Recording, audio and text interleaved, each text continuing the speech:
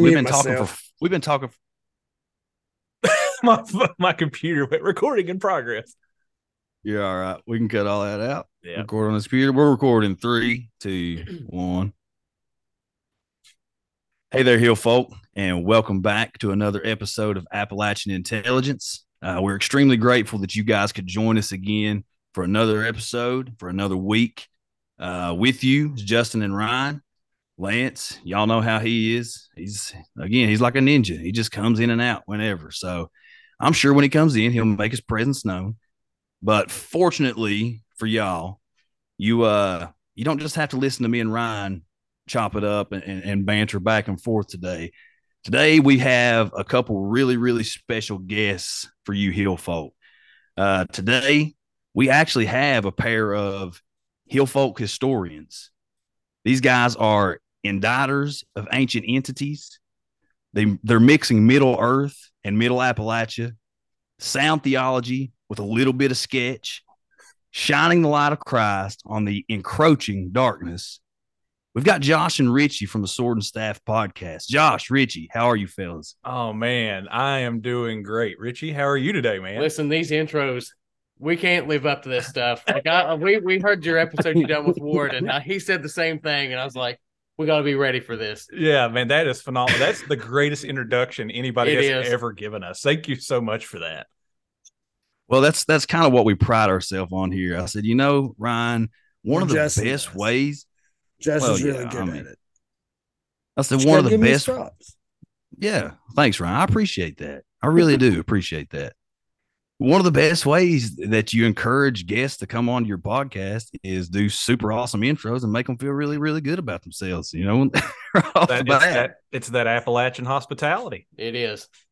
That's it. Y'all come back now. You hear? That's right. Love it. But no, guys, we're super grateful that you guys could join us. With this has been something that's been in the works for a pretty good while now, and I feel like that timing is everything, and everything falls into place the way that it's ordained and orchestrated to be. And I think this is happening right now for a huge reason. But before we jump in here, why don't you guys tell the Hill folk out there a little bit about yourselves, how you got started into the podcast game, and just what you guys do, what you talk about. Yeah. You want to go first, or you want me to go first? Yeah. So my name is Josh Robinson, and I am a pastor. I planted a church here in the coal fields of West Virginia back in 2016, 2017. And I did that full time for 5 years. I also work now bivocationally as at the local sheriff's department. So I pastor and I do the law enforcement stuff. And about 3 years ago, 4 years ago now, I kind of ended up down a weird rabbit hole where I came across a book that really rocked my world, and it was The Unseen Realm by Dr. Michael Heiser. And it really kind of shifted my view on things and just my view of the world, honestly. And obviously, for those who are watching, they've seen probably by now the docuseries Dark Holler, and that kind of records some of the things that happened very shortly after getting hold of Dr. Michael Heiser's book. But Richie has, I don't want to tell your story, but Richie has been a paranormal investigator for 15 years. And whenever I come across Dr. Michael Heiser's book, Unseen Realm, I knew that Richie had a lot of experience kind of in that realm of things. And so, Richie and I have been friends for years. Gosh, I don't even know how long we've been friends. Like 8 Close to 10 years. Yeah, close to 10 years. And, I just asked him, I was like, hey, do you know anything about this divine council stuff and, the gods of the nations and, all this stuff? And he's like, oh, yeah. How much time do you got? And so I remember that night vividly. Like I was surprised that you were even into that kind of thing. Yeah. And it kind of led us down the rabbit hole of wanting to kind of bring these two worlds together. Like me being a pastor, him being a paranormal investigator, and kind of showing that in the Christian worldview, you can actually make sense of a whole lot of this stuff. And I think that the tendency for a lot of Christians, especially in the modern day church, is to write off a lot of this stuff or to make people feel like they're crazy if they're experiencing stuff like this. And I have learned as a pastor that whenever you do that, you're likely to hurt people, to run them off, and to actually make them hate the church. And so a lot of our conversations just kind of started from there, like trying to make sense of this stuff. And it's led us down a lot of deep rabbit holes. I mean, talking about, alien abductions to demon possessions to the myths of the ancient Near East and the gods and all of that stuff. So yeah, that's kind of my perspective. Richie, you can feel free to chime in and add whatever you want to that. Yeah, I've been a paranormal researcher and investigator for 15 years, and Josh and I were kind of at odds with each other when this first started. Like we were close to being enemies, if not fully there. Yeah. And we were in a lot of the same group chats, debating back and forth for the longest time. Yeah. And then just one night, we were frenemies. Yeah. And then one night about 3 years ago, he just sends me a message, goes, "What do you know about divine council theology?" And I was like, "Listen, I'm just completely in shock right now." Like he went from, it was such a huge pendulum swing on his viewpoints with things like that. It was pretty crazy. Yeah. And then being a pastor, one of the responsibilities I have is like, I can't just make stuff up as a pastor. Like, you can't do that. So, it sent me really back to the Bible and really back to the history of the church to see what they had to say about a lot of stuff. And as I did that, I found out that it was there. It's always been there. And it's really only the modern church that's just kind of truncated its view of the supernatural. And so I feel like that what we're doing is re-enchanting all of life from a distinctly Christian perspective, kind of making sense of a lot of this stuff. And hey, that landed us here with you guys. So yeah, sweet. Yeah. Well, I'm glad that Justin. Yeah, go for it. I know you're going to go right into it, and I have questions first. Hey, ask your questions, brother. You're a host of this show too. Well, just a couple, because all that from listening to the psychedelic episodes you guys did recently today, I got to hear that for the first time. When you what was the Greek word? Pharmakia. So they considered that like a sorcery, is what you were saying, witchcraft. But under pharmakia, wouldn't you just be able to say medicine, right? That is where our modern word for pharmaceuticals comes from. And yeah. And I think that there's a lot of things you could probably throw under that term, honestly, especially with a lot of the drugs that are prescribed today. Yeah. So ones that probably shouldn't be described. But then, on the other side of it, there's medicine with benefits, even though it is kind of poison to your body, such as radiation for cancer, things like that. Yep. So, I mean, that to me, that's a debacle. But, your mind is firing right now, ain't it? Oh, on all cylinders. It's hard for my mouth to keep up right now. It's hard for me to process what I want to ask. I love it. Okay. So in the amount of time, so the Elohim met up with the other Elohim, basically. Oh, we're going straight there. Divine council. We're going quick. Right? Okay. Yeah. So Genesis 6, to kind of put it into perspective, in the Genesis 6 narrative in the Bible, basically what you have is a group of rogue Elohim. Some of the languages you see in the scriptures used for them are sons of God. Basically, they're angels. Yep, that's right. Basically what they do is, like Satan in the garden, they rebel against God, and they go to mankind, and very similar to the Genesis 3 story, they give mankind knowledge that they shouldn't have. It's the same thing with Satan in the garden, right? It's the same picture, giving them knowledge of this tree that they were forbidden to eat from, and being like, hey, if you do this, you're going to become like God. God doesn't want you to do this. It's going to give you the knowledge of good and evil, and you'll be like him. And it's the same kind of story repeated over, a little bit of a difference here and there, but it's basically the same story repeated out in Genesis chapter 6. Sweet. Yeah. Now, I always understood it to be, I thought it was God talking to other gods, but they considered those the sons of man came down, right? And laid with the dot. No, wait. How did it? Sons of God.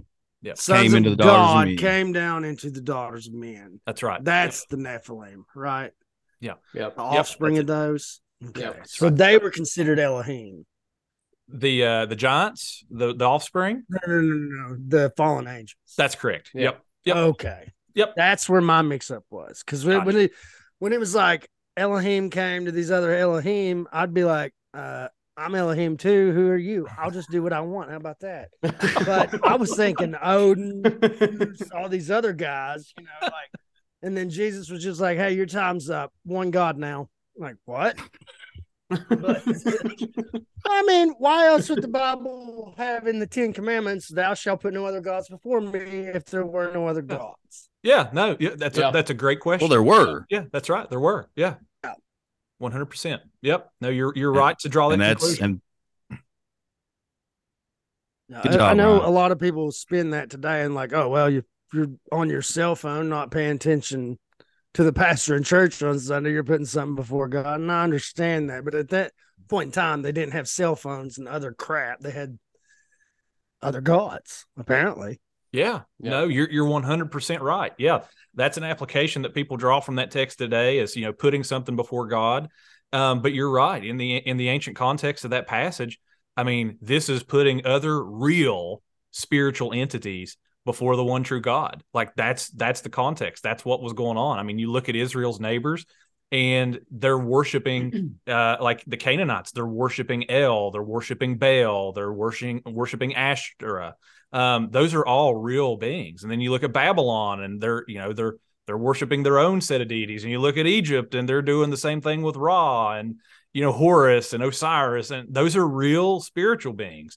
And the reason why the Bible gives that command, don't have any other gods before me, is because it is totally possible to do that. Which is, you know what, you're talking about the Eye of Horus there. It's pretty funny that our pineal glands are identical to the Eye of Horus. Do you not agree? You mean the shape, like the way they look? The shape of the Eye of Horus. Look at the shape, yeah. And then look at a picture of your pineal gland. It's nuts. Yeah. How did the Egyptians know about which brings me to my next point. Mushrooms run everything. They run the whole world, just so you guys know. And I think the forbidden fruit was mushrooms, not apples like everybody pictures. I think it was mushrooms. It's the fruit of the fungi. It's the male and female appendages of mycelium, which is the actual fungus. But the budding fruit, I think, is mushrooms. I think that was the magic key. Interesting take. Well, I mean, just like what was the what's the theory I love, Justin? I can't think of it right now. Stoned ape theory. You ever heard of that? Oh yeah, I've heard of it. Yeah. I mean, come on, how fast we developed. Yeah, it's called a creator. But anyway, I know my mind's firing on all cylinders right now. I can't tell. I can't tell a bit. I can't tell a bit. Can't tell a bit. This is like the fastest 21 questions in the history of the world. I'm sorry, Justin. We're here for it. That's what we're here for. That's what we're here for. I told you earlier, I was like, Josh seems like a guy I can ask questions to. Did I not say that? And I told you, ask him. He is a guy. Well, that's what I'm doing. Why you keep bringing it up? I don't get it. That's what I'm here for, man. That's what I do for a living, literally. I told you guys, he's getting grouchy. Hey, I laughed as I said that. Ryan, I'm playing. Okay, I'm playing. We're gonna move on. Are you ready to move on? I'm gonna mute myself. Do you have any more questions right now? Proceed. Okay, so now that all those questions are out of the way, and we jumped into a whole lot of different things really, really, really quickly, trying to bring this thing back around. So we talked to an associate of your guys and the man behind Dark Holler, the docuseries. Hopefully, a lot of the Hill folk out there have checked out Dark Holler to this point because it's an absolutely wonderful docuseries. Josh here, you'll recognize as the pastor behind all the happenings throughout that show and everything going on. And we're talking about Ward Heine. We love Ward. I know you guys love Ward. Great dude. But you guys are and have been working on for what I understand for a couple years at least now. It's something that you guys have coming out, hopefully fall of next year, from what I understand. Yep, and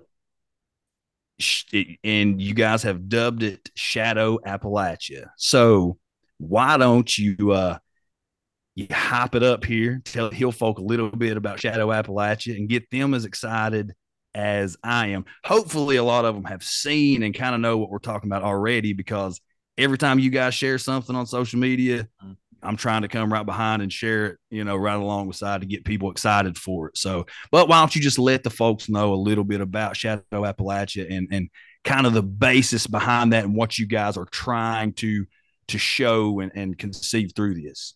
Yeah. Without spoiling it, of course. Shadow Appalachia sort of comes off of the heels of what we were digging into with Dark Holler. So all the threads that we eventually uncovered digging into Kristen's case, we're sort of expounding on now. So zooming out from her case in particular to high strangeness in Appalachia in general. So we really, like Richie said, it comes off of the heels of Dark Holler. And if you've watched Dark Holler, you know that it kind of starts to zoom out. Like, it starts with this girl, and then it moves out to her family, and then it moves out to like this family encountering a known demonic being from the ancient Near East, like other families in the region, and then other families in the region who've experienced similar stuff.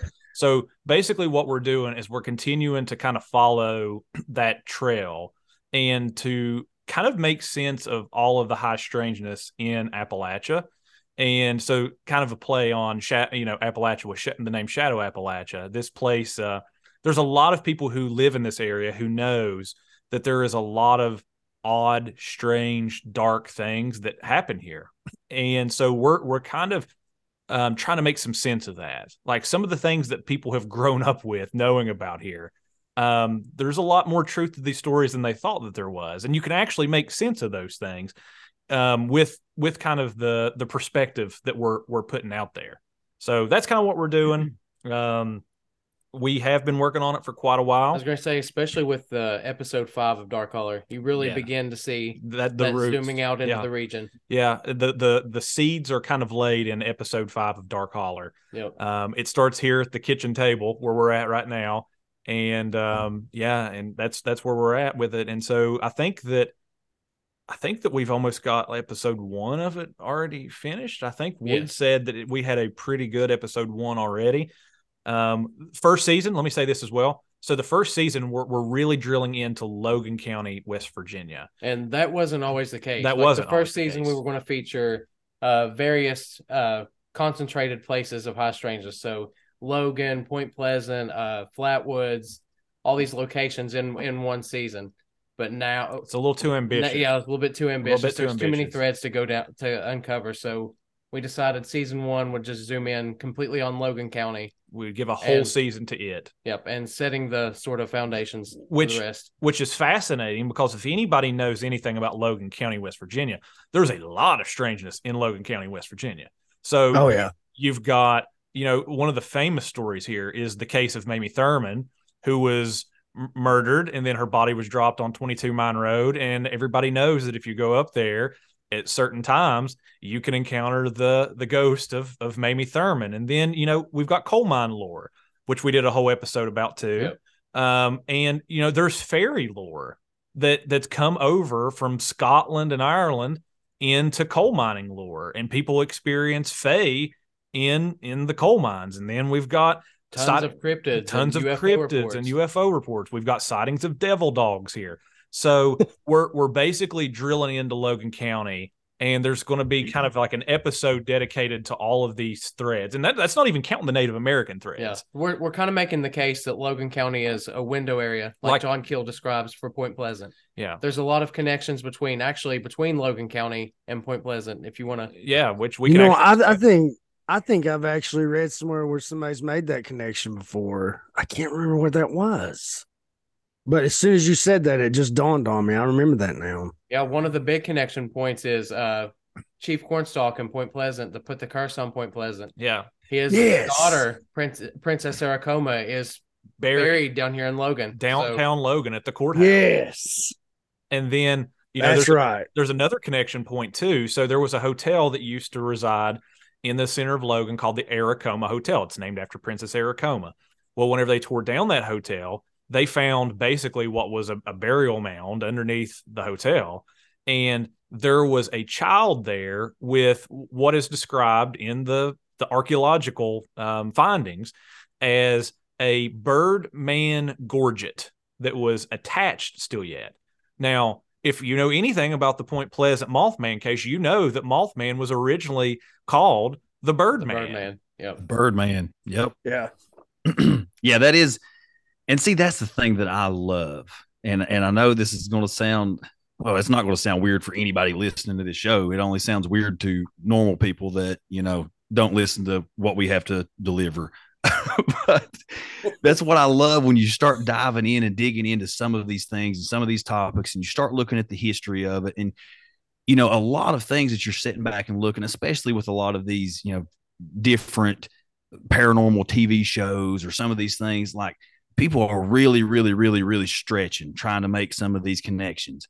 Yeah. Everything that you guys said right there, you're not having to stretch. You're not, the connections are already there. Like, you're not having to make up some kind of big fabricated story or to grasp at straws.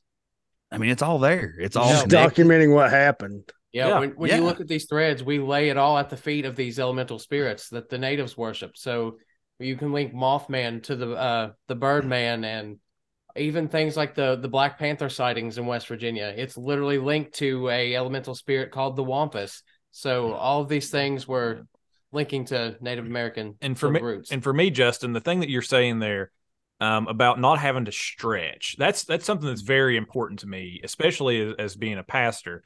I think in a very straightforward way, I think it's fair to say. And, I'm able to see connections and to make connections because that's what I do. And so for me, a lot of this plays into just being a good local, right? Like just being a good local and knowing the stories of the area that you're in and being able to tell that, and also to be able to understand the stories of your surrounding area and to show how there's connection points there. And so for me, that's a lot of what it is it's just being a good local, or you can call it being a good historian of your area, whatever you want to call it. But to me, that's a part of it. You don't have to make those big stretchy connections if you know the area that you're in. Sketchy, stretchy connections. As the generations go on, less and less kids are going in the woods. So at least with things like this, you'll be able to keep these stories alive. If Mothman's real or not, who cares? You're going to keep that story going. I don't think that story's going to go anywhere. They got a statue of the guy in Mount Pleasant, so I think he's safe. Yeah. But the part of, I had completely forgotten about Chief Cornstalk cursing Mount Pleasant and his daughter Aracoma and going all the way into Logan County. I remembered that connection when you said it, but see, that's important parts of those stories. Yeah, and talking about going into the woods, these guys and what they're doing. Steve Kyle say don't go in the woods. Well, that is funny. Steve and Kyle from Hollow Sky, they live in Illinois, and we'll be telling stories on here and talking to those dudes about certain things. They're like, man, y'all got to stay out of the woods. Y'all don't go into the woods. I said, guys, that's where our houses are. We literally live in the woods. Yeah. We can't escape the woods. That's what we do. We have to leave the woods to go anywhere. That's exactly what I was about to say. We're literally sitting at the foot of a mountain, now, up a hollow in the woods right now. So it's just can't escape it. Yep. Same. But no, talking about going into the woods, we here with our little crew, our little ragtag crew of dudes, we've recently found something. Well, I won't say found, we've rediscovered something kind of in the same way that you guys have recently rediscovered something that has huge ties to I think anyway, to a lot of the things that you guys are talking about here.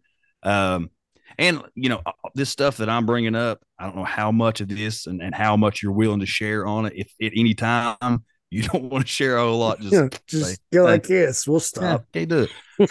But you guys recently found something on a little excursion around your area. Would you like to talk about that a little bit? Yeah. Well, that's out there in the public, so we can talk about that. So we rediscovered a lost serpent mound in Logan County, West Virginia, and that's so cool. Yeah, and so that just goes to the point that he said that nobody goes in the woods anymore. I mean, the entire community had no idea that this thing was still back there. Like, it was local lore that the coal mines destroyed it at one point, so they just forgot about it. So we went back there, and sure enough, it was still there. It was still there. And the process of finding that started about a half a year ago now or so. Yep. There was a picture of it that got put on from the local newspaper from like the 70s, got shared out. And it was a local historian who shared it out. And I asked him if he knew anything about it. And come to find out, he didn't know a ton about it. He's just a local historian. He's trying to preserve these stories, kind of like what we're doing here, but he's doing it in a different way than we are. And so we were immediately stunned by this discovery that there was a serpent mound in Logan County, because as people know, there's not a ton of those on this continent. Like, there's not a lot of them. There's the big one that everybody knows about in Adams County, Ohio. But so we're like, we've got to see if this thing still exists. And so we started the process. We've got some very crafty guys in our church, some big time hunters who use hardcore hunting software.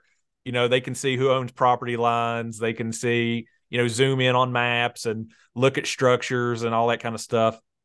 And one of those guys found the general area that we knew it to be in, and he felt like that he was confident that he located it. Well, come to find out, it was on the backside of a mountain that's literally in the backyard of one of our other church members.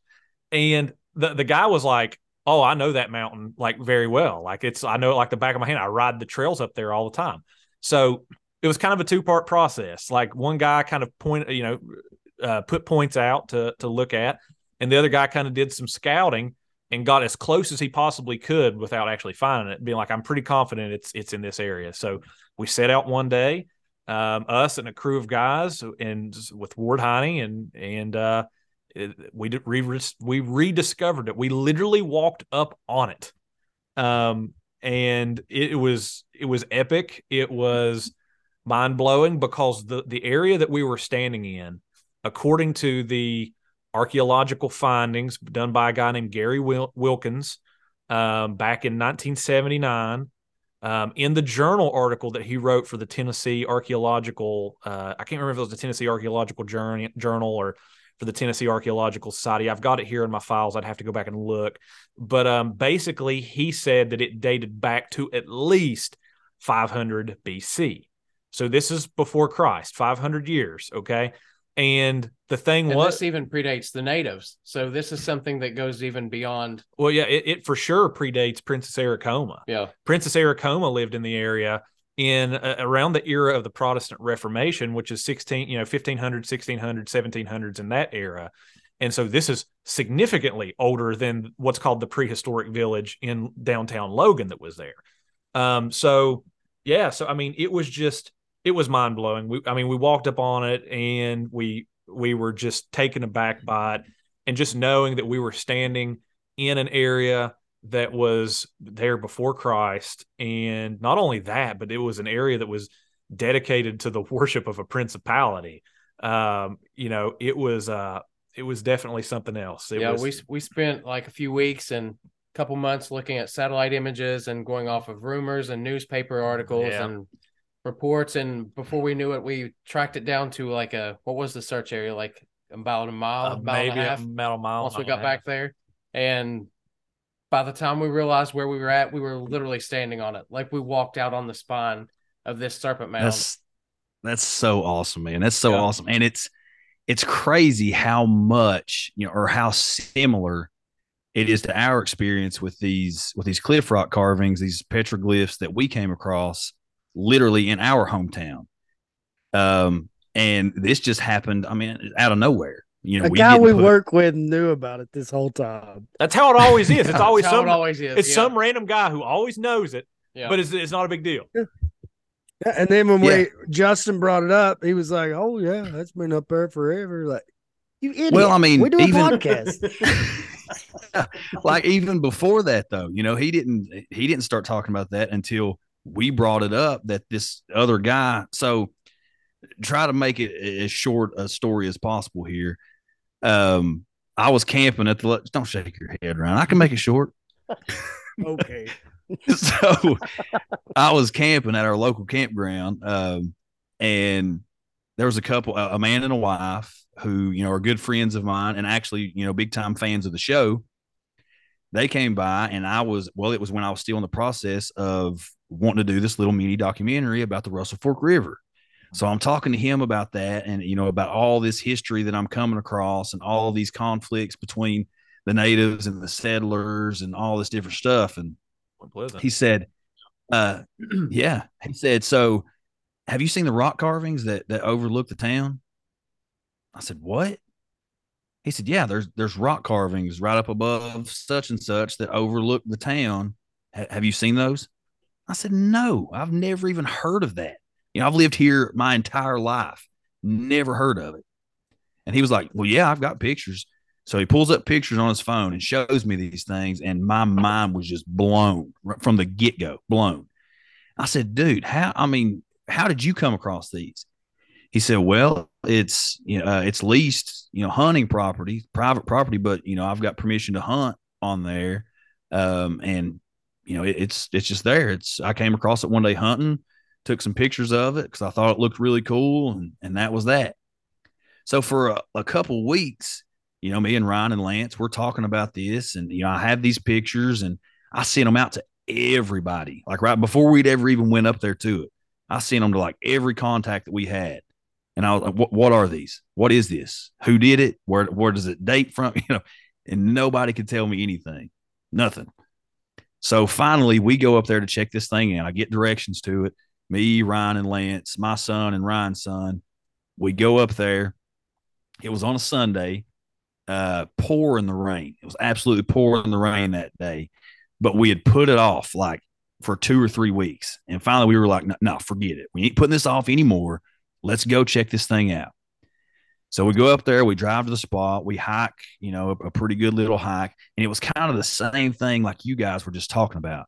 By the time we got to it, it's like we were right on top of it and didn't even know it. So we get on top of the cliff, we see it, and it's just like the experience, the feeling of being there and witnessing something that it's a mystery. Just like your guys' serpent mound, we have no idea how these carvings got there, who would have done it, why they would have done it. There's actually probably more basis, historical reference along a serpent mound and why it would have been erected and constructed, ritualistic things and all these different things that go along with that. With these carvings, we have no idea. But just in looking at these things and kind of tying things together, it's led us to a much bigger adventure, which the Hill folk know all about. That's what kind of started our whole treasure hunt. But with this cliff rock carving, when we were first trying to find out from everybody, and I'll just tell you this one because it's kind of similar. The guy that owns the property that butts up to it, he's been asking questions about this thing for decades. Okay. I actually have a day and time to sit down and talk with this guy because I want to know everything that he knows. He's been researching this for decades. Well, he reached out to, and I'm not for sure if he said it was a Cherokee tribal leader or a Shawnee tribal leader. This information is coming all secondhand. But he was in contact with a tribal leader of one, or a tribal elder of one of these tribes, and asked them to come in and take a look at these petroglyphs, these cliff rock carvings. So the guy comes in with a younger guy with him. The landowner takes him up there, shows him the rock, asks him to take a look at it and see if there's anything that he can identify from it. So the elder goes down there, asks if he can be alone. They say, yeah, just do what you got to do. The elder asks to be alone, goes down there, sits on top of the carving, goes into a meditative trance-like state, is there for several minutes, stands back up, traces his finger along parts of the carving, walks back out of there, and leaves, doesn't say a word. Not a word. Wow. So that's crazy. Yeah. Well, I'm finding all of this out. I'm finding all of this out, and I actually message Steve from the Hollow Sky podcast, because Steve has extensive knowledge of Native American history, folklore, all this different stuff. He's really in it. Well, he's also like big into these different geological forums and all this different stuff. So he puts these pictures on a geological forum that he's a part of, and people are saying all these different things and have all these different theories. One person makes the comment and leaves it on there, and all it says is, "This is where the old gods meet." And dude, just hearing that gave me chills. Still does. Every time I say it, it gives me chills. Yeah. First of all, I told you guys it wouldn't be short. Second of all, hear me out. If I'm just a regular dude living my life and I just happen to be Native American, and people are like, "Oh, dude, we found these rock carvings up here. Come tell us what they are." I'm not Chief Beats a Drum over here. I'm just regular Joe living my life. I would do the same thing as a prank. I wouldn't say a word. I would do some like ritualistic symbols with my fingers that meant nothing. And I'd walk away and never say another word to anybody about it, and just leave them there, because that's just leave hilarious. them with that right there to ponder the rest of their lives. Like, what? That's hilarious. And now we're talking about it. That's right. That's a good joke. Adds to the mystery. But no, anyway, I think those correlations in the way that things just, I don't know. It's just all crazy to me. It's all crazy. Let me ask y'all a question. Do you know what the petroglyphs, like what they're depicting? Are you guys able to tell? It looks like, and I'll send you guys the pictures when we get done with all this. That way you can take a little closer look at them. It looks like 10 open chambers, or circular spaces that are around what looks to be running down the center, like a like a bridge or a pathway, or I don't know, a staircase, some form of something that runs down the center. And at the bottom, and I have a million theories about what it could be, but I can't pinpoint anything for sure. At the bottom of one of the cavernous spaces is a person. And then at the top, on the opposite corner, is a person. So, looking at it, just we can make out the person figures because they're pretty, you can tell. Right. Yeah. But the rest of it, I don't know. Yeah. Circles. It looks like a bridge, maybe, but maybe it's not a bridge. Maybe it's a ladder. Maybe it's tunnels. Yeah. It would be interesting if it was a ladder, especially if you got a person at the bottom and a person at the top. It's kind of like ascending higher. You know what I mean? Like this message of ascending. Yeah. Well, and I thought that it may even represent, like the underworld or the transition through life, with a person on top. Say, like the various realms, and then transitioning and bridging those realms. Yeah. Yeah. I would love to see them for But- sure. Yeah, we definitely love to see it. Well, I'll definitely send you the pictures. But what we are doing extensive research into and getting ready to put boots on the ground with right now, and this whole Swift silver mine thing, throughout all of John Swift's journals, he talks about having an upper mine and a lower mine. One of the notations that we have from extremely reliable sources talks about a natural staircase that was there at one time. So looking at this thing, it looks way, way, way older than anything John Swift would have done in 1789. But I also feel like John Swift had to find this silver mine somehow himself as well. And if he's coming over and trading with some of the native tribes, and he starts seeing these little glints of silver, and he realizes, holy crap, that's silver. How'd you guys get that? And they're like, oh, well, it's depicted up here on this rock. And here, like, I don't know, man. There's a lot of different things. Yeah, that's Ashley just really messaged me, and I'm sorry to interrupt you. No, you're good. Ashley You're good. just messaged me. Mama just tested positive for COVID. She has a temp of 102. So if y'all don't mind, pray for my wife's grandma. Will do. We live here and take care of her. So yeah, definitely, 100%. And once again, Justin, I just found out by messaging her back that I don't like typing on my phone when I'm on these. The letters try to attack you. The letters try to attack you. And just so you guys know, everything's pulsing. Richie, I hope you're documenting.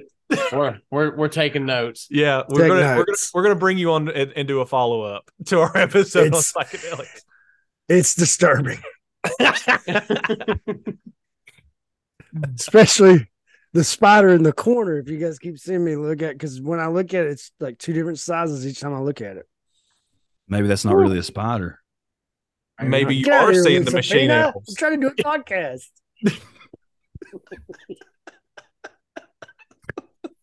Get out of here, devil.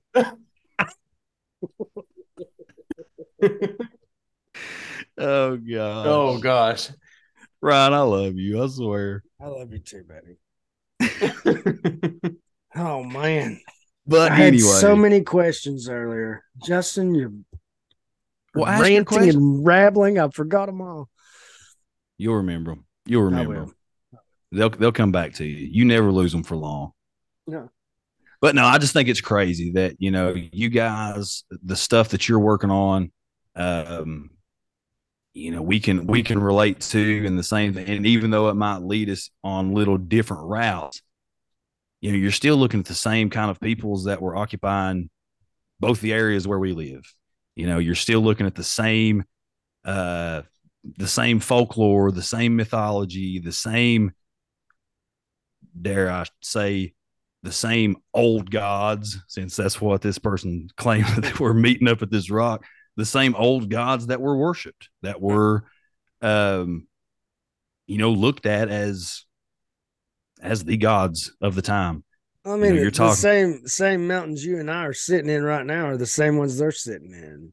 Yeah. It's the same land the Cherokee deemed the dark and bloody ground. It's what they called it. They wouldn't settle here. They would just talk about those petroglyphs overlooking a town, and it's the same way here. Like in these natural high places, that's what they were. They were natural meeting places between the natives and their gods. So those kind of locations are dotted all over the Appalachian Mountains. And one of the things we got to keep in mind is, whenever the Native Americans were here, these state borders didn't exist. It's just, right. These artificial lines that we have drawn in our heads and on our maps. And for them, it was just it's just, it's a place that your tribe's here, my tribe's there, but it's the same land, Yeah. 100%. I mean, it's wild, man. It's wild. Did you hear me a minute ago? I was going to say Appalachia and absolutely at the same time. It said Appalachia. Appalachia. I love it. That's like a cool cryptid name. You need to put that on a T-shirt somewhere. Appalachia. Appalachia, baby. We have so many T-shirt ideas. It's crazy. Yeah, you got to add that one to the stack. Oh man, it's just it's really wild. You know, some of the things that we're coming across, and like I told you guys earlier, you know, I don't remember if we were recording yet or not. It's been great conversation off of recording and on recording, but you know, when you start researching some of these things, you start digging into some of these things. Sometimes there's an old saying: if you stare into the abyss long enough, eventually the abyss will stare back.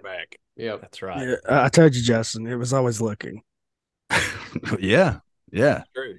Yeah. So, you know, for me, when I go down a rabbit hole, I go hard, like really hard. I have several, you know, past paranormal experiences. You know, all the hill folk know it for sure. Well, these guys don't know, Ryan. I can tell them.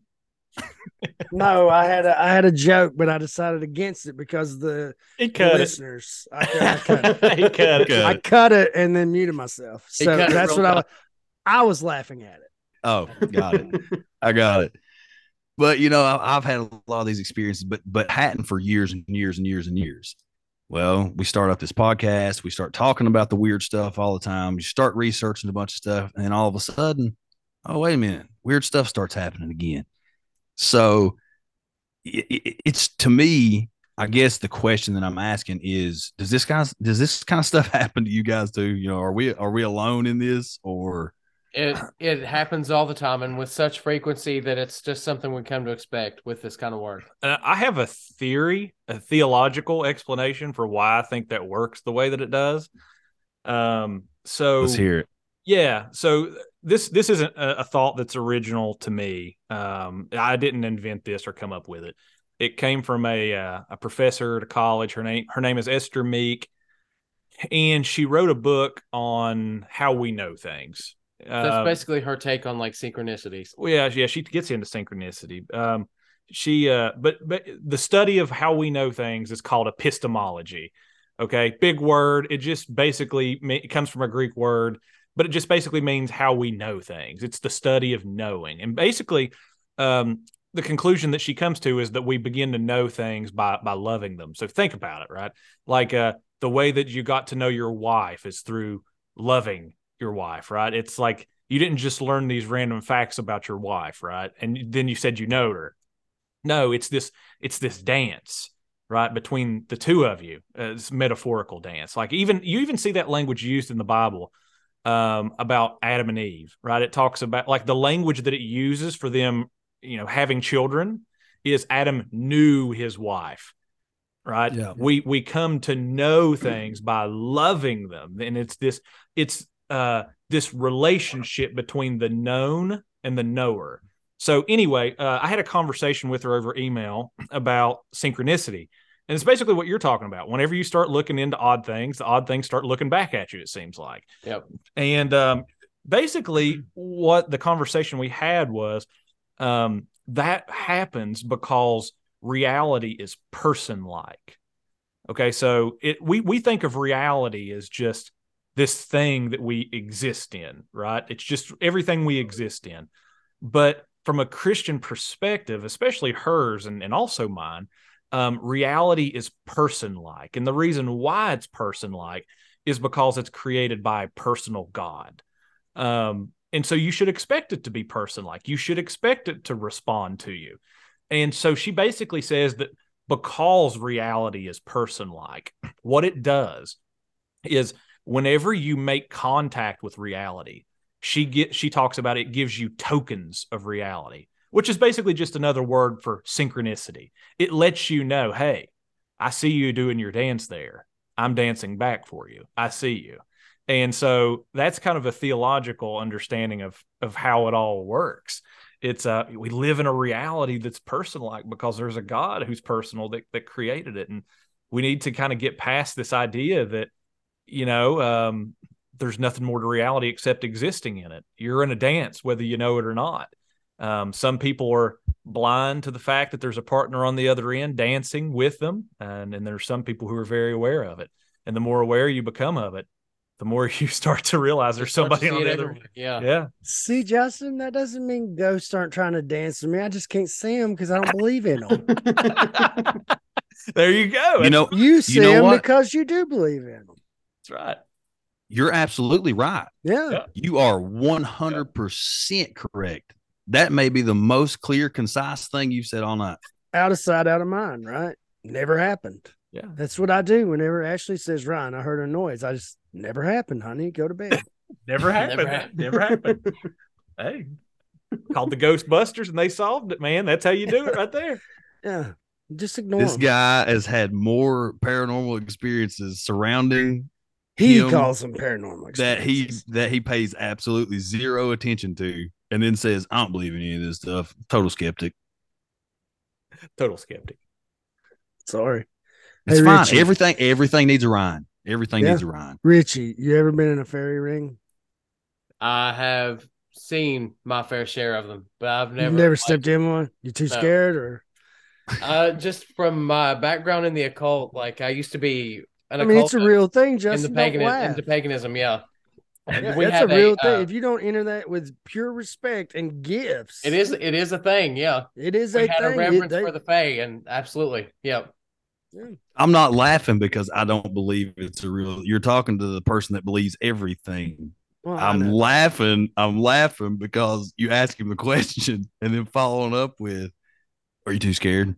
Like it's like as a challenge. He understood what I was saying, though. Yeah, right, Rich. You understood what I was saying because it is a respect and reverent, a thing of reverence. Yeah, absolutely.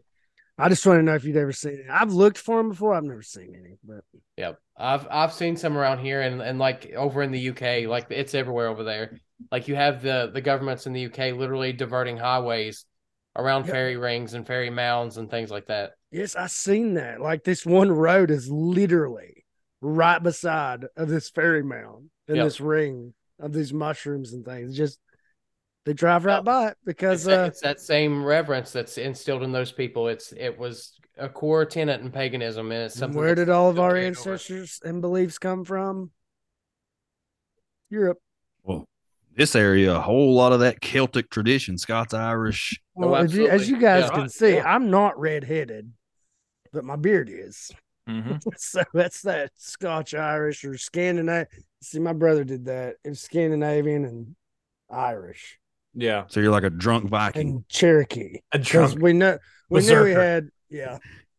Well, basically, Ireland was settled by Scandinavians anyway. They were just Vikings, right? There's like 90% of them. So it's definitely a part of Ireland, that's for sure. I don't know if you guys listened to it. We did a whole episode on the mythology of Ireland, which really.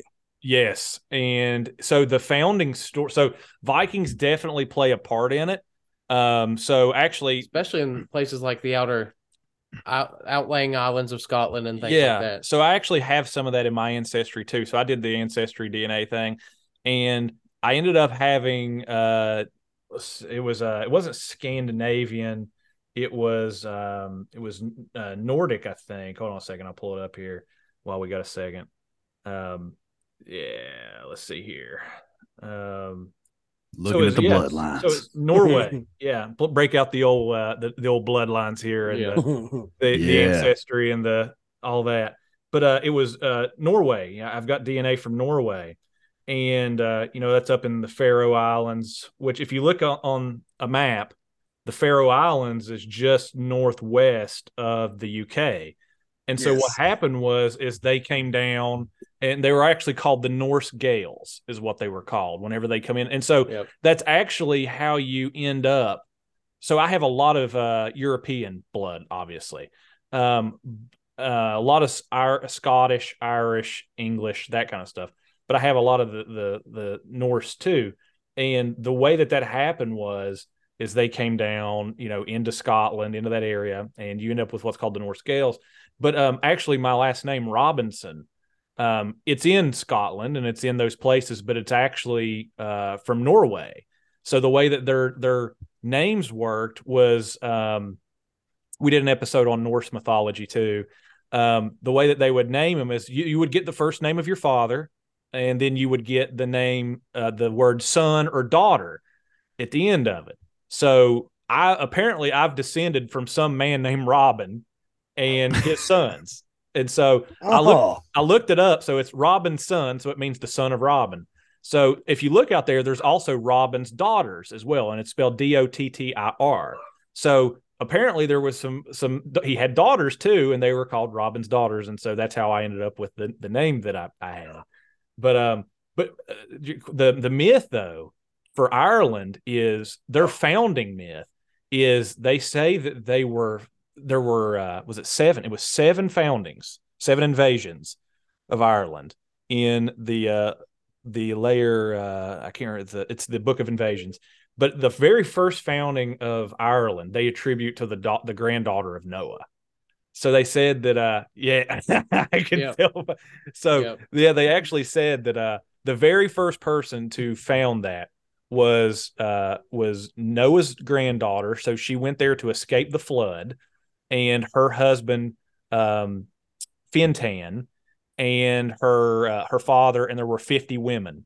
And so basically the way that the story goes is whenever the flood finally comes, they're wiped out, all except for Fintan, who turns into a salmon and just goes into the flood and survives it as one does.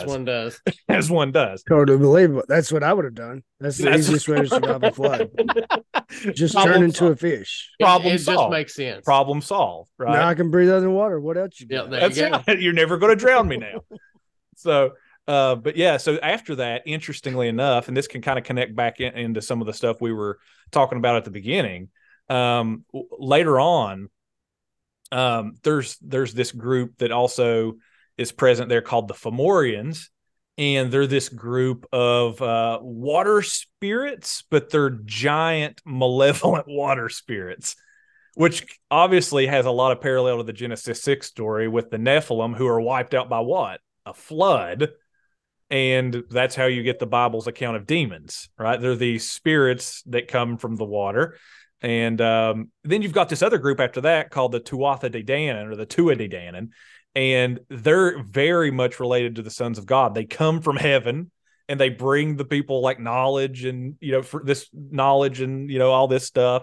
And it's just fascinating. Alchemy, magic. If I had crazy hair and I could be that Greek guy on Ancient Aliens, I'd say aliens right now. Susan said they came from the sky. And there you go. That's my take on what they are. What does that tell you guys? They came up. They say that which one was it? Elijah went up in a flaming chariot, and there was one other. It was Enoch. Enoch went to be with God. Yeah. Well, they called those flying saucers too on Ancient Aliens. I'm like, my God, man. Well, that's the thing. God, like with Ancient Aliens, they're on the right track. They're just looking at it from the wrong perspective. Stop. Well, they're just looking at it from the wrong perspective. Yeah. Who is the guy? Oh, I gotta go back. What they base their entire belief off of. The Anunnaki? Eric von Daniken? The guy who claimed he could read. It's von Daniken. Yeah. The one who said he could what was it? What did they have to transcribe? What language is that? Enochian. Yeah. He's the one who, so there were two scientists who dedicated 40-something years of their life to transcribing this language, and then all of a sudden this Yahoo comes along. He's like, no, this is what it says. Yeah. Well, I think it was one of the they got a whole TV show. Yeah. Well, I mean, if you look at it, it's flying saucers or flaming chariots. It's all the same thing. Like it's just a mask. A mask. It's a matter of time period and perception. Yeah. Absolutely. Well, look at all of these, civilization creation stories, whether it be, certain nations or peoples or groups or whatever. All of these, they all have the same stories. The creation stories are all extremely similar. Mm-hmm. Almost every single one of them, you have a flood story. Mm-hmm. I mean, in so many of them, you have a Messiah salvation kind of story that gets involved in there somewhere. I mean, you see all of these different things, and it's like, we have the basis for this. we have the original source where all of this come from. Yeah. So I mean, again, there's so many people that I feel like look at this and are on the right track. They're just taking the wrong angle and looking at it from the wrong perspective. Yeah, it's all a matter of time and perception. I mean, you have the ancient people who expected their gods to come out of flaming chariots. Now, where do people today in modernity expect some higher force to step out of? Now they're stepping out of a flying saucer. So that's what you get manifested today. And I think that's the thing that you were talking about there, Justin, about us having the story that sets us right. I think that you're really right about that. And I think that's an important point. One of the ways that we see that, one of the things we see that sets apart the biblical story from the other stories is that it was preserved, right? Yeah. That it was preserved. And that not only do we have like 1 or 2 copies of the Bible, but we have lots, like more than any other book in history.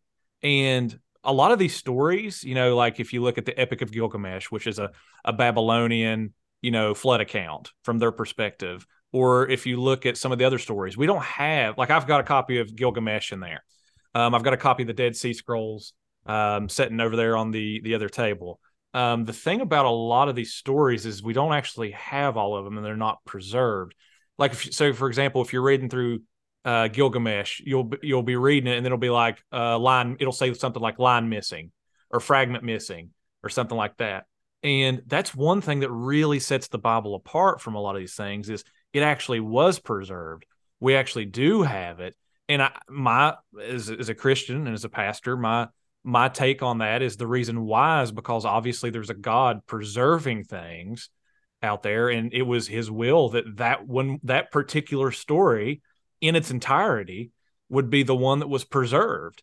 Doesn't mean that there's not truth in those other ones. I think that all of the cultures of the world attest to there being a global flood. Yeah, I was going to say there's a shared sort of spiritual worldview that goes out to the nations, and you see it with the whole trope and idea of watchers or beings from the heavens bringing down knowledge. That's something that's found in every culture around the world. Even the flood myth, the flood story is found in every culture, cultures that had no contact with each other. So yeah, obviously it's true. Like, how do all these people in the world who never met one another, never had any contact with one another, how do they have the same spiritual worldview?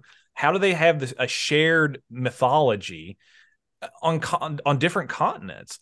Obviously, these stories are a shared cultural memory of events that really happened, and people were recording it from their perspective. And absolutely, it just so happens that the Bible is the complete one that we have. Yep. Yeah. Well, it's not even just shared ideology and shared spirituality. It's not even the shared stories and stuff like that. It's shared archaeology. It's shared symbolism. Symbolism. You look at the way structures are built. Look at pyramids. You have pyramids popping up in so many different areas all across the world, all around the same time frame, when people should have literally had zero communication with each other. And the symbolism behind the pyramids, I mean, they're aligned with certain celestial bodies. So with the stars, with constellations, I mean, that is not anything that's left to chance. Yeah. If you guys go back and listen to any of our episodes, you'll understand that I have a bone to pick with the Spaniards. And because I believe the Aztecs and the Incans were really onto something, and these dudes, well, they had a lot of knowledge. I believe they had a whole lot of knowledge. The practices, because the practices could have been all. Yeah. Dang it. Yeah. I mean, come on. How in the world? At this point in time, now you got to figure this is before Galileo is looking at the skies through a telescope. And these people are building pyramids like the Sun Pyramid. I think is that what it's called? And where a certain day of the year, when the sun reaches a certain point, summer solstice, right? Yeah. Yeah. And down the stairs, the shadow creates a snake all the way to the head of the snake that's carved. I think it's the pyramid of Kukulkan, I think is what it is. Yes. Yeah. How in the world? And not only that, but directly out in front of that is one of those cenotes, the underground water supplies. And in line between those things, it's lined up with Venus. Yep. Yeah. Well, dude, it's Watcher knowledge. It's fallen angel knowledge. It's God knowledge. It's the Watchers brought this same knowledge down to all the peoples. I mean, it's a knowledge of astrology and astronomy. It's all part of it. Yeah. One of the fascinating things about the mythologies of those people, of different peoples, is they all have this story of these cultural heroes who come to them and give to them this knowledge. Like, for example, if you go back and if you look at Mesoamerican mythology, I can't remember if it was Kukulkan. I think it was Kukulkan. Oh no, it's Quetzalcoatl. He's also a feathered serpent deity like Kukulkan. Okay. In their mythology, Quetzalcoatl comes to them after the flood, and he brings to them this knowledge of society and civilization and all that stuff. And it's the same thing with Babylon. If you go and look at Babylonian mythology, you've got the same kind of thing going on with it's the Apkallu after the flood. There are these wise sages who come and bring this pre-flood secret knowledge. To sow the Watcher seeds again after the flood. Yeah, and you've got to account for that somehow. Like, how do all of these people have the same story of these sages, these culture heroes who come to them and bring them knowledge, and then all of a sudden they start popping up pyramids, they start building temples in places like the one that's over there in Turkey, Göbekli Tepe. Yeah, Göbekli Tepe. And then it's just unbelievable. It's like you go to Babylon and they've got the big step pyramids, right? Like, how do all of those people at the same time start popping up this stuff? There's got to be some kind of truth to that story. Like that they may have seen it on Facebook. I mean, we don't know what kind of technology they had. Maybe that's where everybody gets their news from, their information. Yeah, this is on social media. I'm about to break up real quick, guys. I've seen this on TikTok. I'm gonna build it. Yeah, there you go. I've seen this on I've seen this on Watcher TikTok. I watched this dude on YouTube with this stick out in the jungle, and he was just carving pyramids and stuff. I can't remember what he's called, but there's this dude out there who literally is just a dude in the jungle with a stick, and he carves like pools and. Oh, it's wild. Just type it in on YouTube. I'm just like, this dude's got. That's awesome. This dude's got Watcher knowledge. This dude is a Watcher. This dude is a Watcher. Yeah. This is Zazel in the flesh. Somebody talk to this man. It's Quetzalcoatl. Yeah, he's escaped into the Amazon up there. there. Right. Ryan, get up with him. We got to get him on the show. Hey, Demons, it's me, your boy.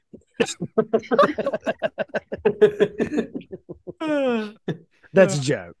No, I think they got that part. I could talk about, ancient history and mythology and all that stuff all day. And that's what I really, really enjoy about your all show. And, I told you guys really early on, I've talked to Ryan about y'all. I love y'all's dynamic because it's a lot like our dynamic, as you can see, listening to y'all's episodes. There's a lot of time that Richie's brain is firing, not for the same reason that Ryan's is right now, but not far from it.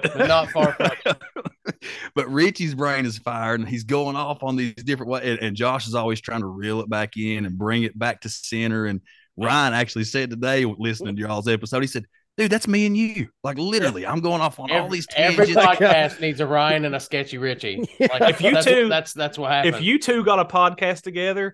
We'd end up ODing and dying somewhere. That's you guys would be in a fairy circle building a pyramid with Watcher knowledge, and you guys like beer, right? Come on, you guys like we're coming to you live from the fairy circle right now. Yeah. The most disrespectful thing we could do.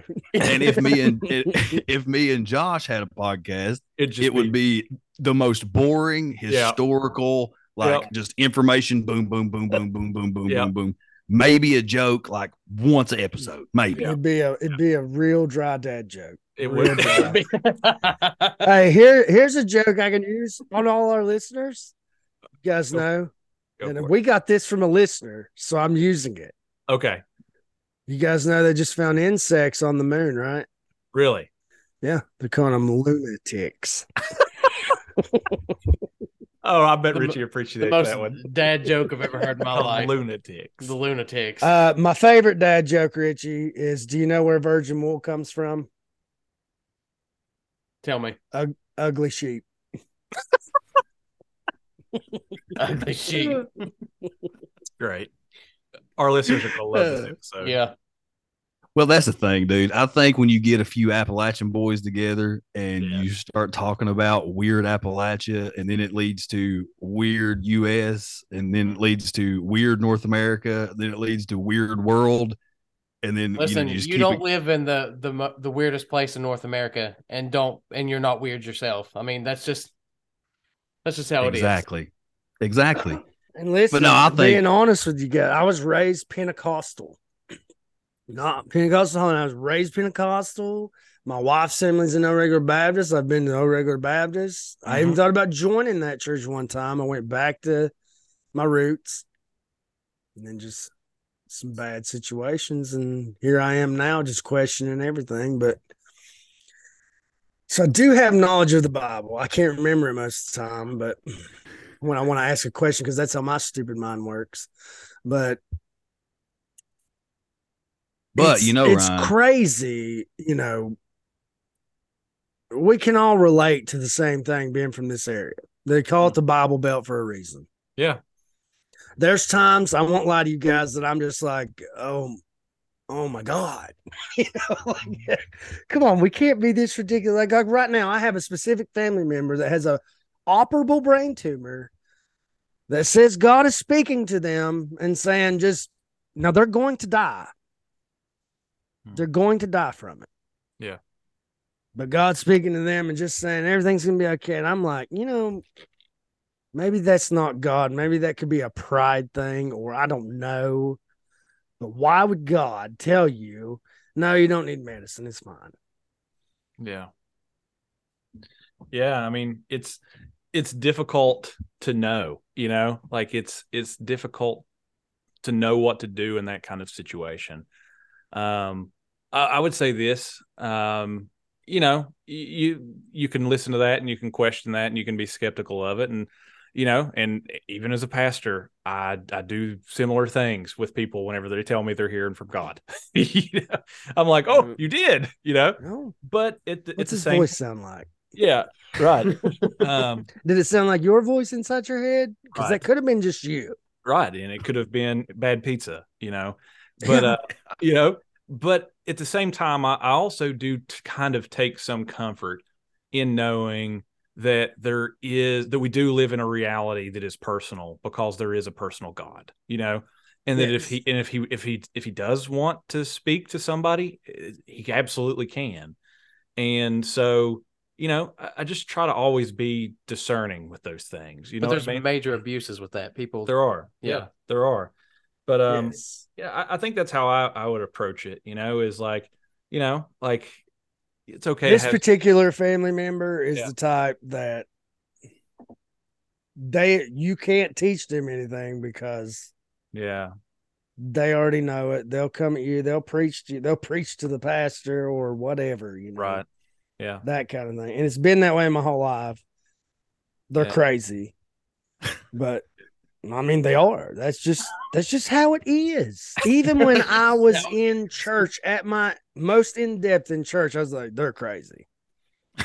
Okay. And that's just how I felt about it. But like, that's what's aggravating, Yeah, well, I think you do have, I think people can take anything, and I don't know this family member, but I think that everybody can take anything, take that something and radicalize it to the point that it's at an absolute extreme, that, it's just totally next level.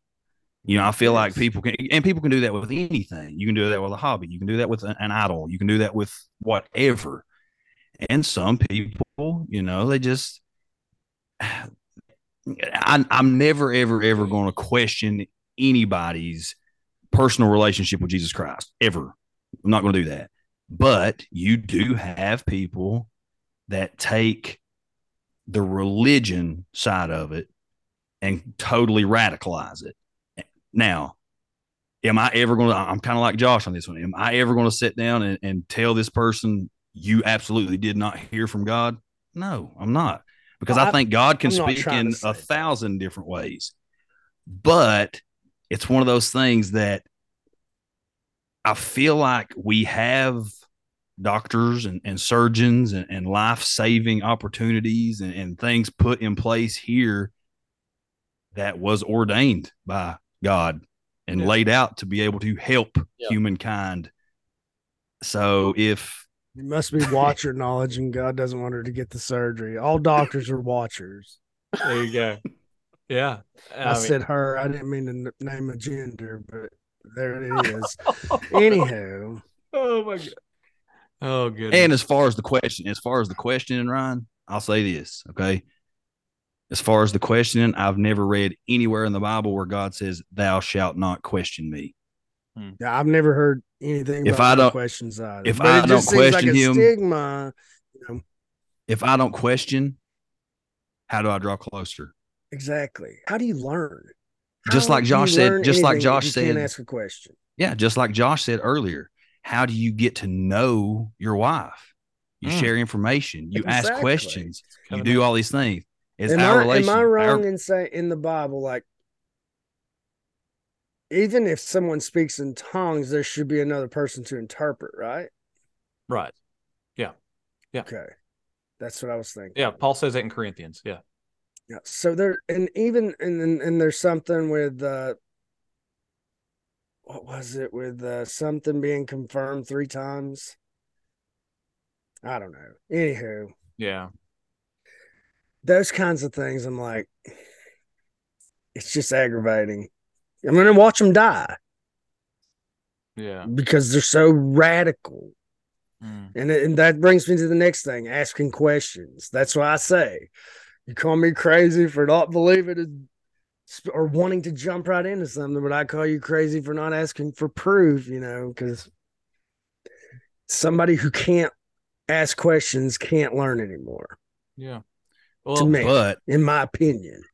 But I think you also, just like Josh is talking about, we have a personal reality because of a personal God.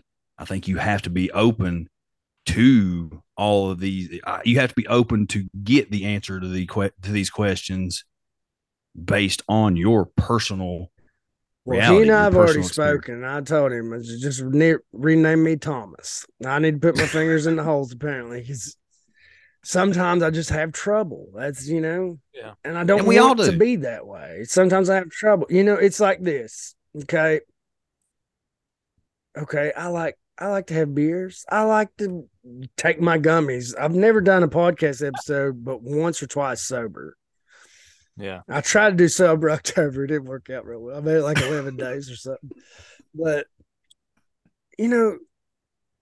I will watch people go to church, leave church, and then just absolutely bash each other behind each other's back. And if I'm not mistaken, didn't Jesus say there were 7 things?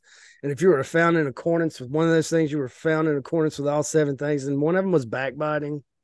Yeah. There's a couple things there. Yeah. I mean, he talks about that, whenever you're guilty of, he talks about like lust, for example, and he talks about anger, right? Like whenever you're guilty of lust, you've already committed adultery in your heart. And whenever you're angry with your brother, you've already murdered him in your heart. Like, so you're, it's, this comparison between them. And, I 100%. I have trouble with that stuff too.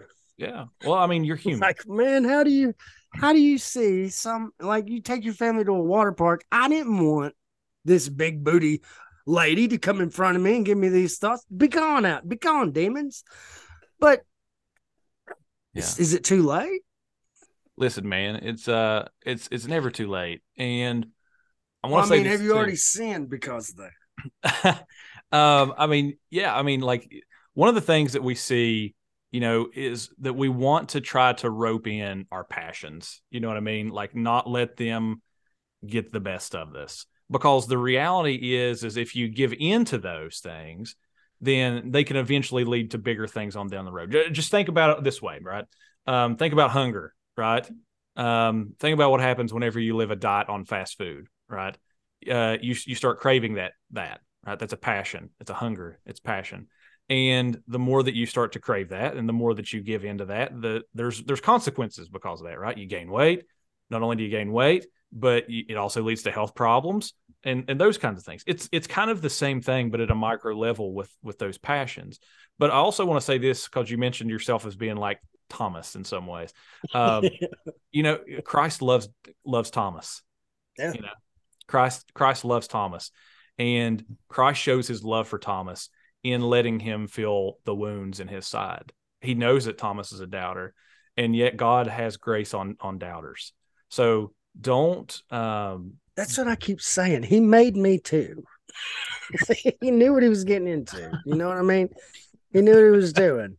Yeah. There's got to be some better purpose that I'm supposed to be doing. I know that. Yeah. I got to find it, but maybe this is it. I don't know. Yeah. I'm sure not promoting drugs on here is good. But yeah. Right. As I say, not as I do, kids. One of the things that I have found is, and I've seen this in my own life, and I've seen it in the life of others, usually God really loves to use the people who have been through dark things or has been through just crazy things in their life, because guess what, man, there's a lot of people out there who are secretly struggling with the same things that you're struggling with. Well, not just that, but I believe that forever, that it takes somebody like me to reach somebody like me. I can't, like somebody like me, if somebody, not dogging these people, sure, kudos to them for living a great pure Christian life to the best of their ability since they were little bitty, They've always been in the church, kind of like my old pastor, their daughter, just one of the, and I know she's not perfect, but she has lived the best life she possibly could for Christ. And I know that personally because I've watched her grow up. I'm much older than her, but I have watched this girl live her life a certain way. That type of person is less likely to reach somebody like me because we don't speak the same language. Right. Yes, we both speak English, but we don't speak the same language. You know what I mean? Yeah. I mean, just think about it. God called a murderer Paul. He's Saul of Tarsus. I mean, in our minds, what's worse than murder? Not much. And God calls a man who used to persecute his people to come and to reach his people. Like, nobody is ever too far gone. Like, the cross is that big. Well, I think it's the book of John. Jesus said, "There's nothing you can do to separate yourself from the love of God." It's John 10. Yeah, and it talks about, as far as this is in the Psalms, as far as the east is from the west. That's how far God casts our sins. Like the east and the west never touch. Yeah. That's how big God's love is for people, and that goes for the doubting Thomases as well. And so there's nobody's ever too far gone. Nobody's gone for asking questions. I mean, that's what I do for a living. And I tell people at our church all the time, like as soon as service ends, I say, listen, if you heard anything in today's sermon that you have a question about or a concern about, or maybe you just want to stay and just ask questions in general, feel free to stick around. I'm going to be around. There's other people going to be around. And we'll literally sit there for 1 hour, sometimes 2 hours, and just answer any kind of questions that people may have. And it's because questions are serious. And that's grounded in the whole reality conversation that we had earlier. It's this dance. And you don't learn how to dance by not engaging with the other partner. You learn by doing. Think about how you change a tire. How did you learn how to change a tire? You learn by doing it. Yeah. You learn by getting your hands dirty. So questions are good. I told you I could do this, Justin. Look, I never doubted one curse word. I never doubted you, Ryan. I never doubted you. I had full faith the whole time. Awesome. Sometimes when I give these, when I give these reminders, it's not because I have doubt. It's just because it's not because it's eating away at your mind. I have my own. I have my F-bombs later. I have my own personal issues with needing to be in control. Okay. Since we're getting really therapeutic here and we're turning this into an absolutely vulnerable, like, this is how every conversation goes with a guest. Yep. It really does, kind of. No so joke. Here's a question I've had for a really long time, Josh. I've asked this to Justin too. So it says, you know, the love you have for your children, how much more does God love you? Right. How much more so? But I've asked Justin, I said, no matter what my kids ever did, I couldn't let them go to hell if I had heaven. Mm. Yeah. And if God loves us so much more than we love our own children, like that, you think about your own children, would you condemn your own children to hell? No way. Yeah. No way. Mm-hmm. Yeah. Yeah. And I think that God proves his love for us. And this is, Paul in Romans, God shows that he loves us by doing this, by sending Christ to die for us, right? He dies on the cross for our sins. That's where he got us. That's where he got us. Yeah. He sent Jesus to die for us. He said, you think I won't let my own son die? Yes, I will. So you better be good. That's where he got. I've never thought of that, Josh. I don't think it was like a, hey, gotcha. I don't think he's just trying to get us. Be. That's just how it processed in my mind just then. I'm not being sacrilegious. That's how things process in my mind. But yeah, it bridges. I never thought about that. It bridges the gap, right? So, think about it. Like, there's this gap between us and God, and it's been there since Adam and Eve, right? Literally, God sends Adam and Eve out of the garden. There's not just a spiritual gap. There's a literal geographical space gap, and God bridges the gap by sending Christ, and he takes our sins upon himself, and he gives us his righteousness whenever we believe in him, when we believe in his death, burial, and resurrection. So God has provided a way that we don't go to hell, and it's not by our good works. Like, it's not by us living a better life. It's looking to Christ who did that on our behalf. I'm trying to figure out how that it has eluded my mind for so long. It just came in so crystal clear. Jesus Christ was his own son. Perfect. The only perfect person to ever walk the earth. Yeah. And he allowed him to go to the cross and die for our sins. So you don't because of love. Yeah. Because of love. So we wouldn't have to go to hell. That's right. Yeah. You're basically boiling down the essence of the gospel right there. That's it. God, and that offers to everybody, like everybody. All right, guys, I'm going to ask it. Dinosaurs. Dinosaurs. You mean the dragons? I was expecting something a little bit more sketchier, so I'm proud of you. Dinosaurs. We can roll with the dinosaurs. I think they existed. I don't know. Well, that we know they existed. That's what I mean. Where's the debate here? We don't know that they existed, Ryan. They have never found. They have never found a full. Yes, they have.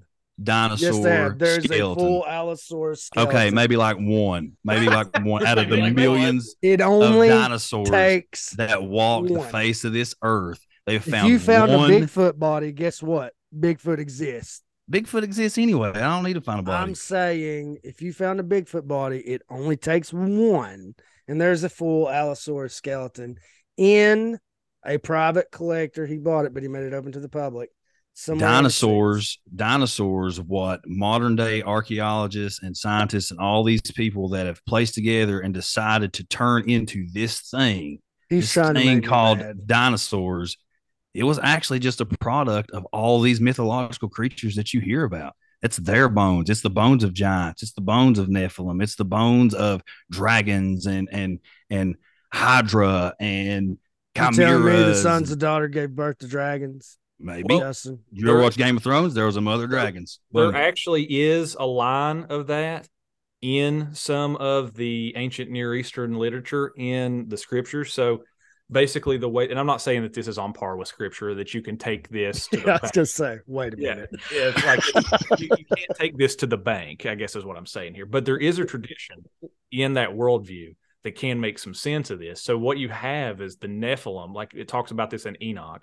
They go in, they not only did they they devour humans and that kind of thing, and they were like these bloodthirsty, malevolent beings, but it talks about they started to go into the animals and to defile them. And so that, if you've ever heard of the idea of a chimera, like this cross, that's kind of where the thought comes from, of where these kind of beings come from, is also linked in the Genesis 6 narrative as well, in the kind of Enochian literature. So there is a place for that.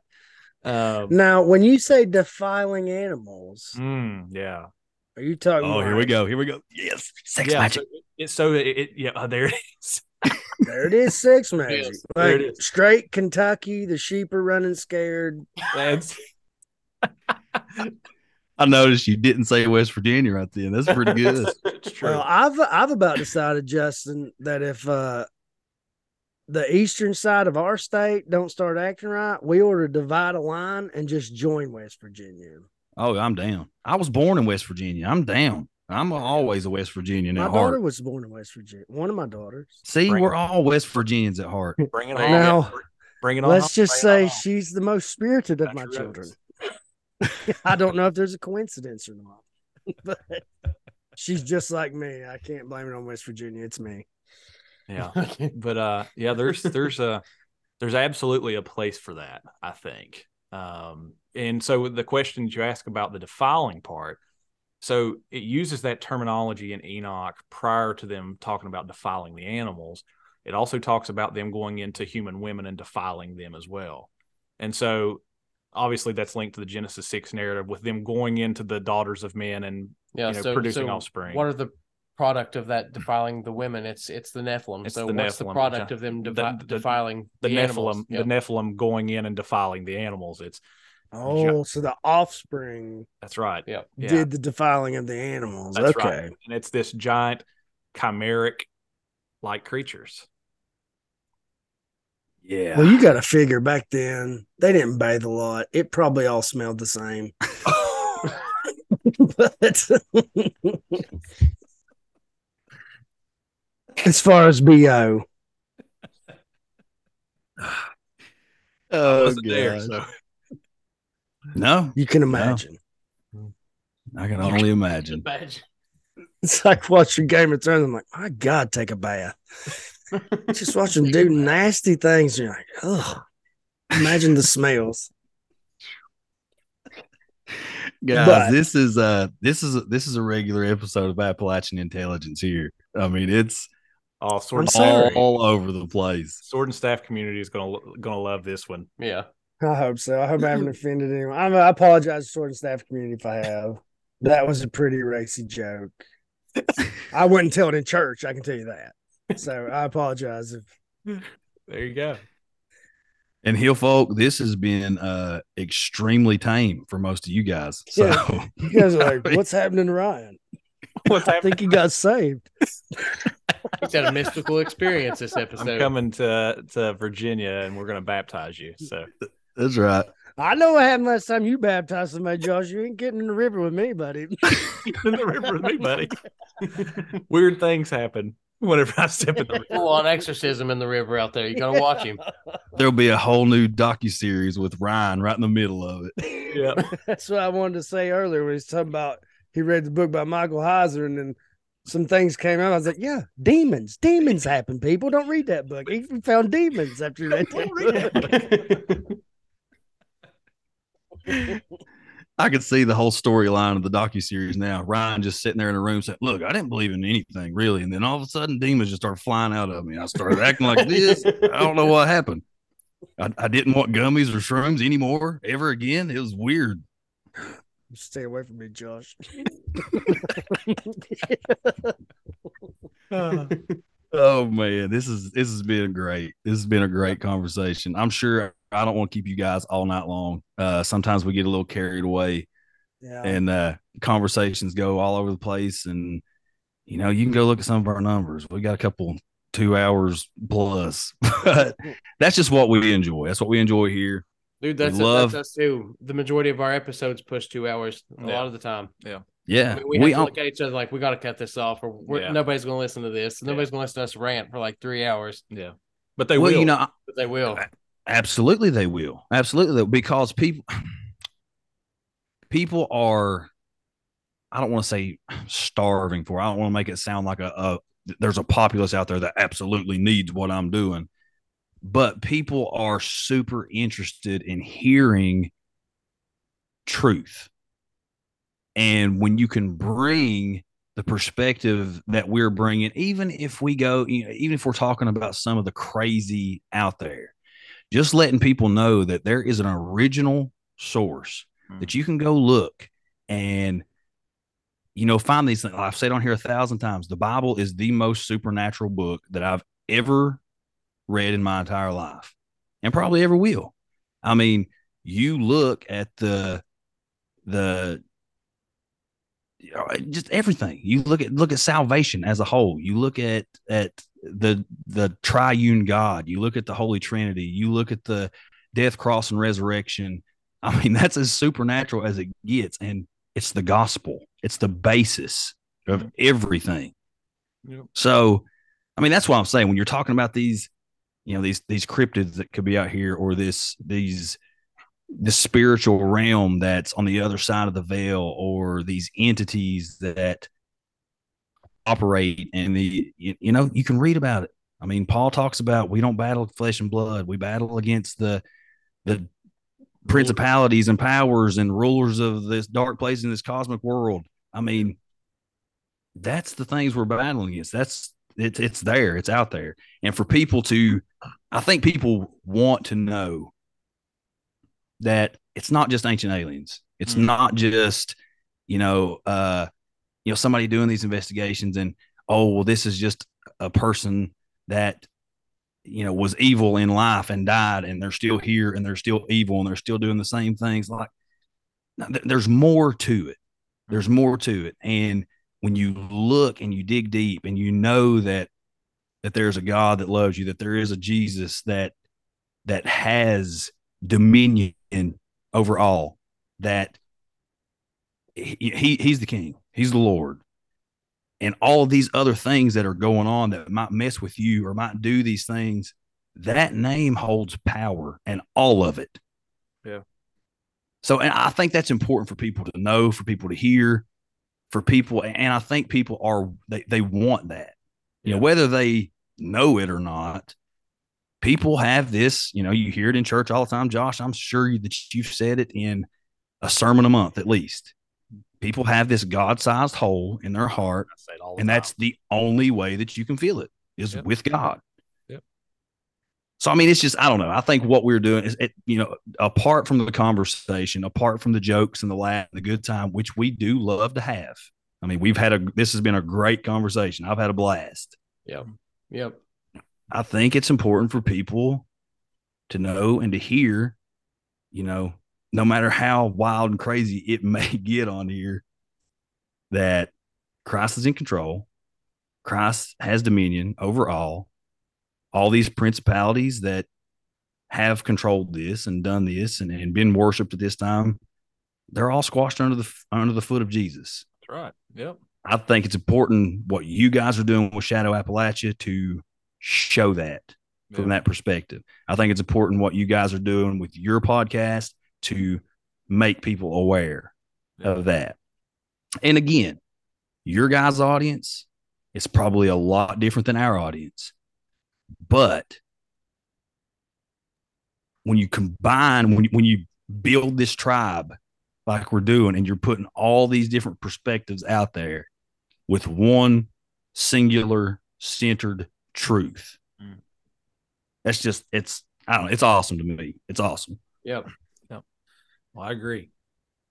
And probably a good place to bring this, to land this plane. And I just affirm everything that you said there, especially the message that Christ is King and that he is Lord. And ultimately, I mean, that's my hope for everything that we're producing here, that they can come away with a comprehensive understanding of what it means that Jesus is king, and what that means for the world that you live in, and what that means for the powers of darkness that are out there.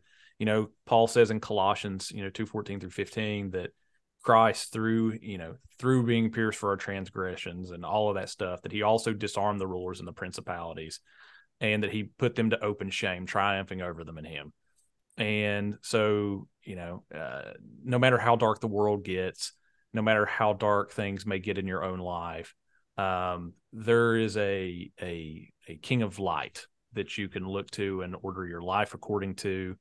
And like you said, his name has power, so much so that the early church in the first century, whenever they were writing, actually said that during that time, the old gods, just so happened to stop talking.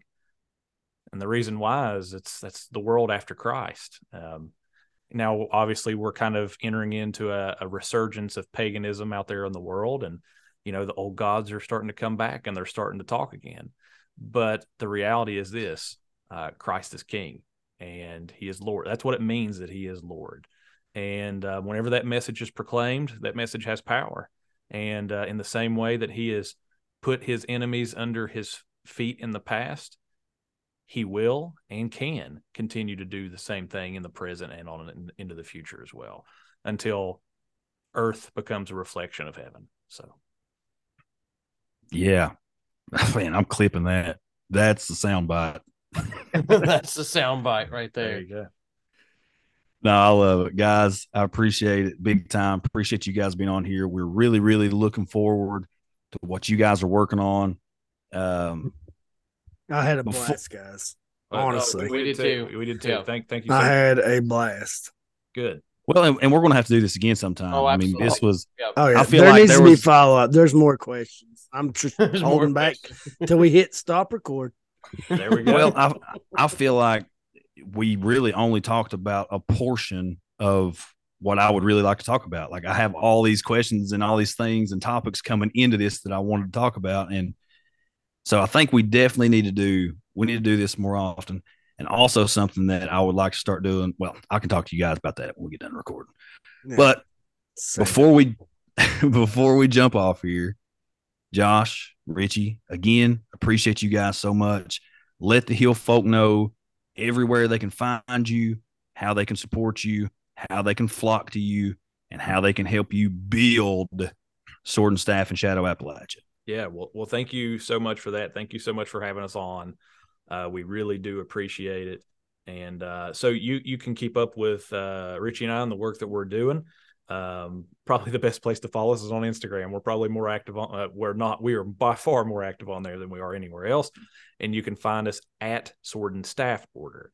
We're also on Facebook too. www.facebook.com/Sword and Staff Order. We're not as active on Facebook. The algorithm just does not treat us well on Facebook in comparison to Instagram. We're really active on Instagram.